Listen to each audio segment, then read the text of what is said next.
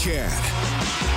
From dropping the puck, the Edmonton Oilers hosting the Arizona Coyotes. Thanks a lot for joining us tonight. Reed Wilkins along with Rob Brown. Rob, good to see you. Good to be here. And our special alumni guest tonight, former Oil King, former Alberta and Edmonton Oiler in the WHL. It's our buddy Ross Perkins checking in. Ross, good to see you again. Thank you very much, Reed. A lot to talk to you about. We'll start with the recent news. Saturday afternoon's game.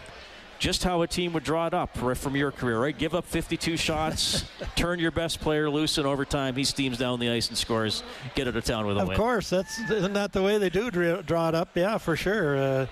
The way they played the game looked like they were pulling one of them Muhammad Ali rope-a-dope and did it at the end. But it was great to see. Leon picked that puck up, and I thought he was pretty well gassed by the time he got it anyway. But and put it where he had to. Got the goal out of it. The skill level you see nowadays with a Leon, with a Connor, the Oilers played the Malkin, the Crosbys. In your era, were there players that stood out that when you went into a game, you're like, okay, this guy's good. He's special. He's got some magic in him. Bobby Hull. He was good. Slightly, yeah. But we had a few others in the league. Jimmy Harrison with us. Larry Plow was in New England at that time. There was probably 3 or 4 others that were up there playing with another person as well on their own team. So most of the teams had 1 or 2 big scorers, at least in my time, at that way. So they shared it the same way.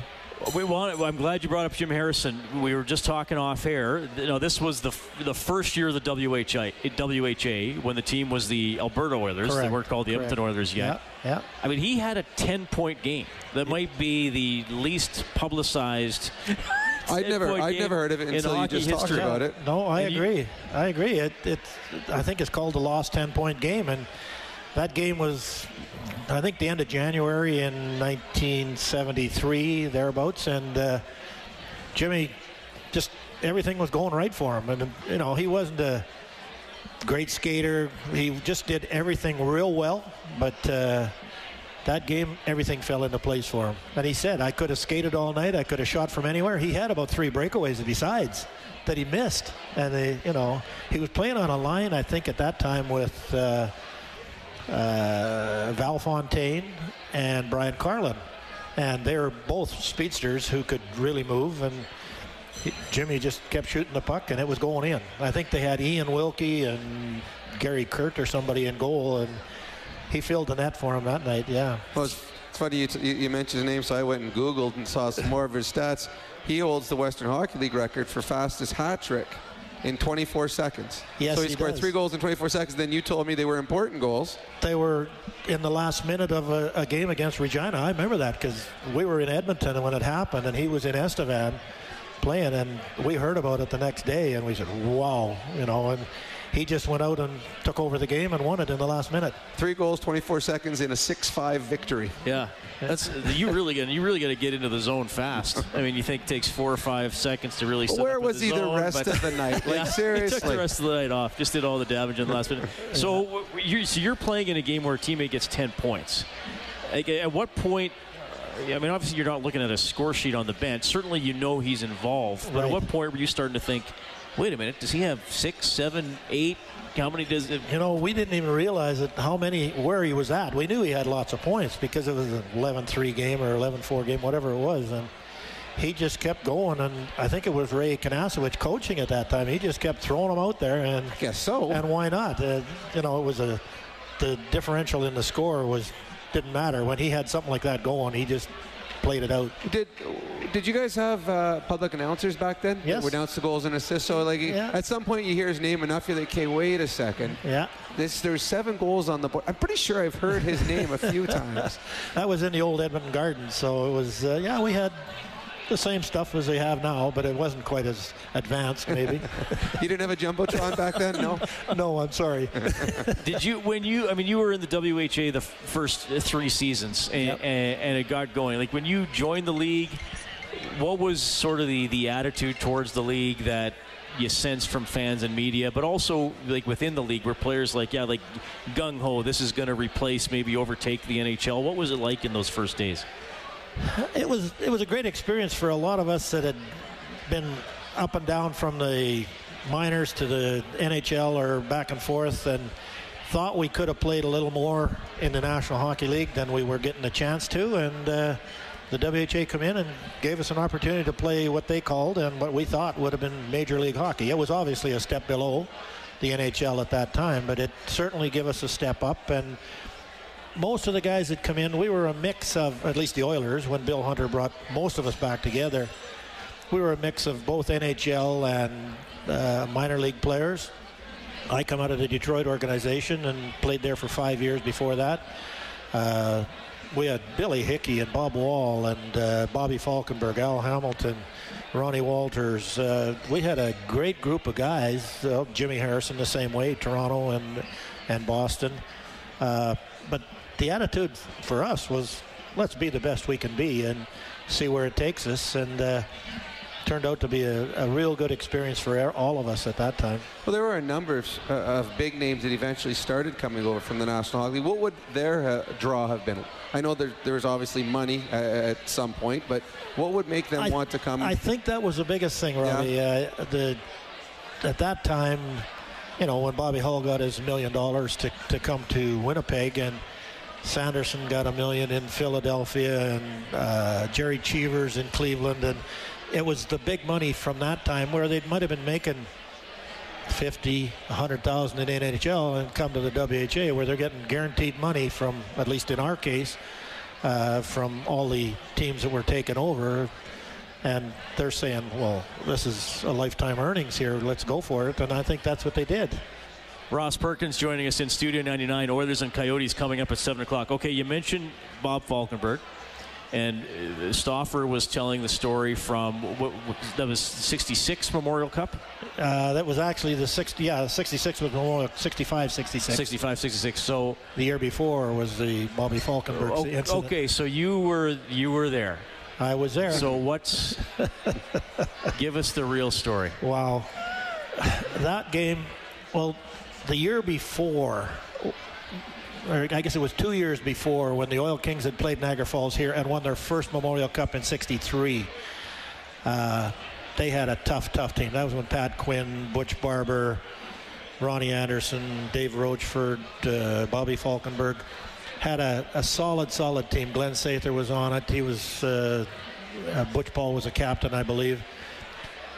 They basically kicked the crap out of Niagara Falls when they come here with Hap Ems as their general manager and coach. And it ended up Quinn broke Dornhofer's leg in the game. Butch Barber broke somebody else's leg and basically just took care of Niagara Falls big time. Well, the next 2 years later when they came back in 64, 65, they were out for revenge. And they had one super hockey club.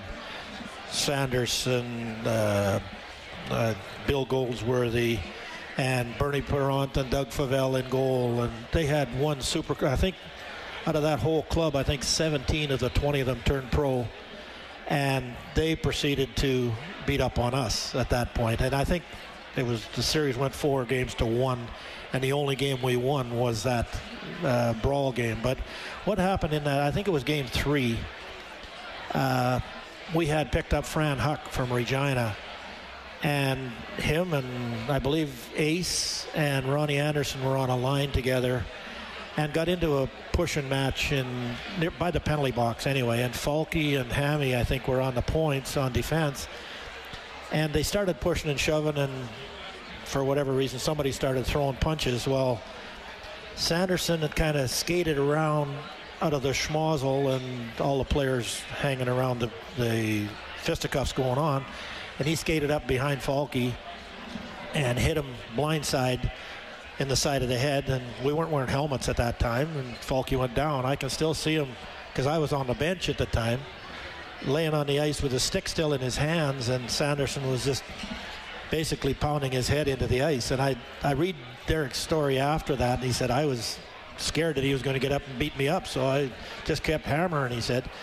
And what happened after that, the police come on the ice.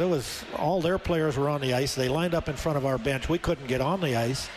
Harry Allen was our coach at the time. Buster Brayshaw had lost his son just prior to that and wasn't on the bench. He was our head coach, Buster Brayshaw.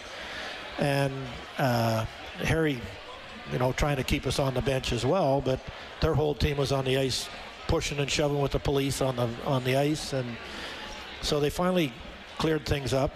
They took Falky off in the stretcher, and as they're going out, the old Gardens had the 2 big open doors into the concession area and then down the hall, and a little narrow hall in the old Gardens where we went to the dressing rooms, and the visitors' dressing room was well down that narrow little hall, and our dressing room was closer to the open doors at the front, and our training room door was the first door as you started down the hallway. Well, we had some old alumni, I'll put it that way, kind of in that area who could get down there because they're well known. And as Sanderson was walking down the hall, just as he went by the trainer's room for the Oil King training room, he got pushed into the training room, and somebody slammed and locked the doors, and there was 3 or 4 other bruisers in the room who basically took care of Derek Sanderson in that room, and they took care of him as well as they could until the rest of the Niagara Falls Flyers broke the door down and got him out of there. So that's the rest of Bob's story. Wow. For all those kids out there, or all those parents out there have kids in minor hockey, this doesn't happen in junior anymore. It's never. all better now. How many times did the police come on the ice in your games, Rob? Actually, in my junior game, a couple times. There were a couple, but no, it's way better now. Way better now.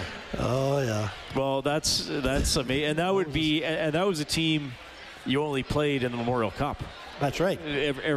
Because that was when it was a 7-game series. Yeah. It wasn't like the tournament title they have now. It wasn't a team you played 12 times during the year and everything just finally boiled over. You just didn't know the players, at all. Now, when did you find out that happened? Like that night, or? We knew that after the game. Yeah, we after knew the game something happened. The training room's right. We got a door from the training room into the dressing room, so we knew what was going on in there, but we weren't part of it. Right. Ross Perkins joining us on the Face-Off Show. Thanks for sharing that. That's incredible. You're still working with the Crusaders a little bit? Yes, I'm still doing a little bit of mentoring with Adam and Jeff, and doing what I can do, just be another set of eyes for them, help them. Well, you must be doing something right, because the Crusaders have been pretty good while you've been there. Like I said before, I'd like to take a lot of credit, but I can't. It's the guys all the players are so hyper on just being better hockey players, and Adam and Jeff got things working really well with them. Not to take anything away from the coaches, but the players are all very, very astute and smart players. It just seems like the evolution of the bruiser has gone, and we've got smart kids that are playing very smart hockey now. Well, a couple of kids are actually known in this area. You got Brian Benning's son, Michael, on the team, who is an outstanding young defenseman. Yeah, and then you also, another player you have, there's been a lot of talk over the last couple of years about a young boy named Matt Savoy. Went first overall the Bantam draft. Yeah. He's now playing both at the rink and with Winnipeg in the Western Hockey League. Yep. But his older brother sometimes got overlooked. Yep. And he's leading the league in scoring. Carter is a couple St. Albert boys. Both are out of St. Albert, and we did a little bit of schmoozing, I want to call it, with Brian to get Michael here, and of course coming with Michael comes Carter. But I pushed Brian to think about advancing Michael with Jeff Wojciechowski being the defensive coach in Sherwood Park, and he's done a tremendous job taking the defensemen that he's got and working them into drills and game-like situations that they can really improve themselves on. And Michael's just gone straight up with it. I've talked to Brian about it a couple of times. Are you happy you brought him to Sherwood Park instead of going to Spruce Grove or wherever now? Oh, yeah. Things have worked out well, yeah. Very much so. Ross, we started with this year's Oilers, so we'll wrap it up there. They're 10-4-1. The goaltending has been huge, and as great as McDavid is, I think Leon's been the first star of the team so far this season, goalies aside, who've been excellent. What would you like to see, over the next 10 to 20 games for the Oilers here as we get deeper into the year? What are some of the really important things for you? Well, of course, the bottom six scoring, we all see that, but I think if they just keep themselves moving and advance themselves a bit at a time, it's not going to happen overnight. None of this is going to happen overnight.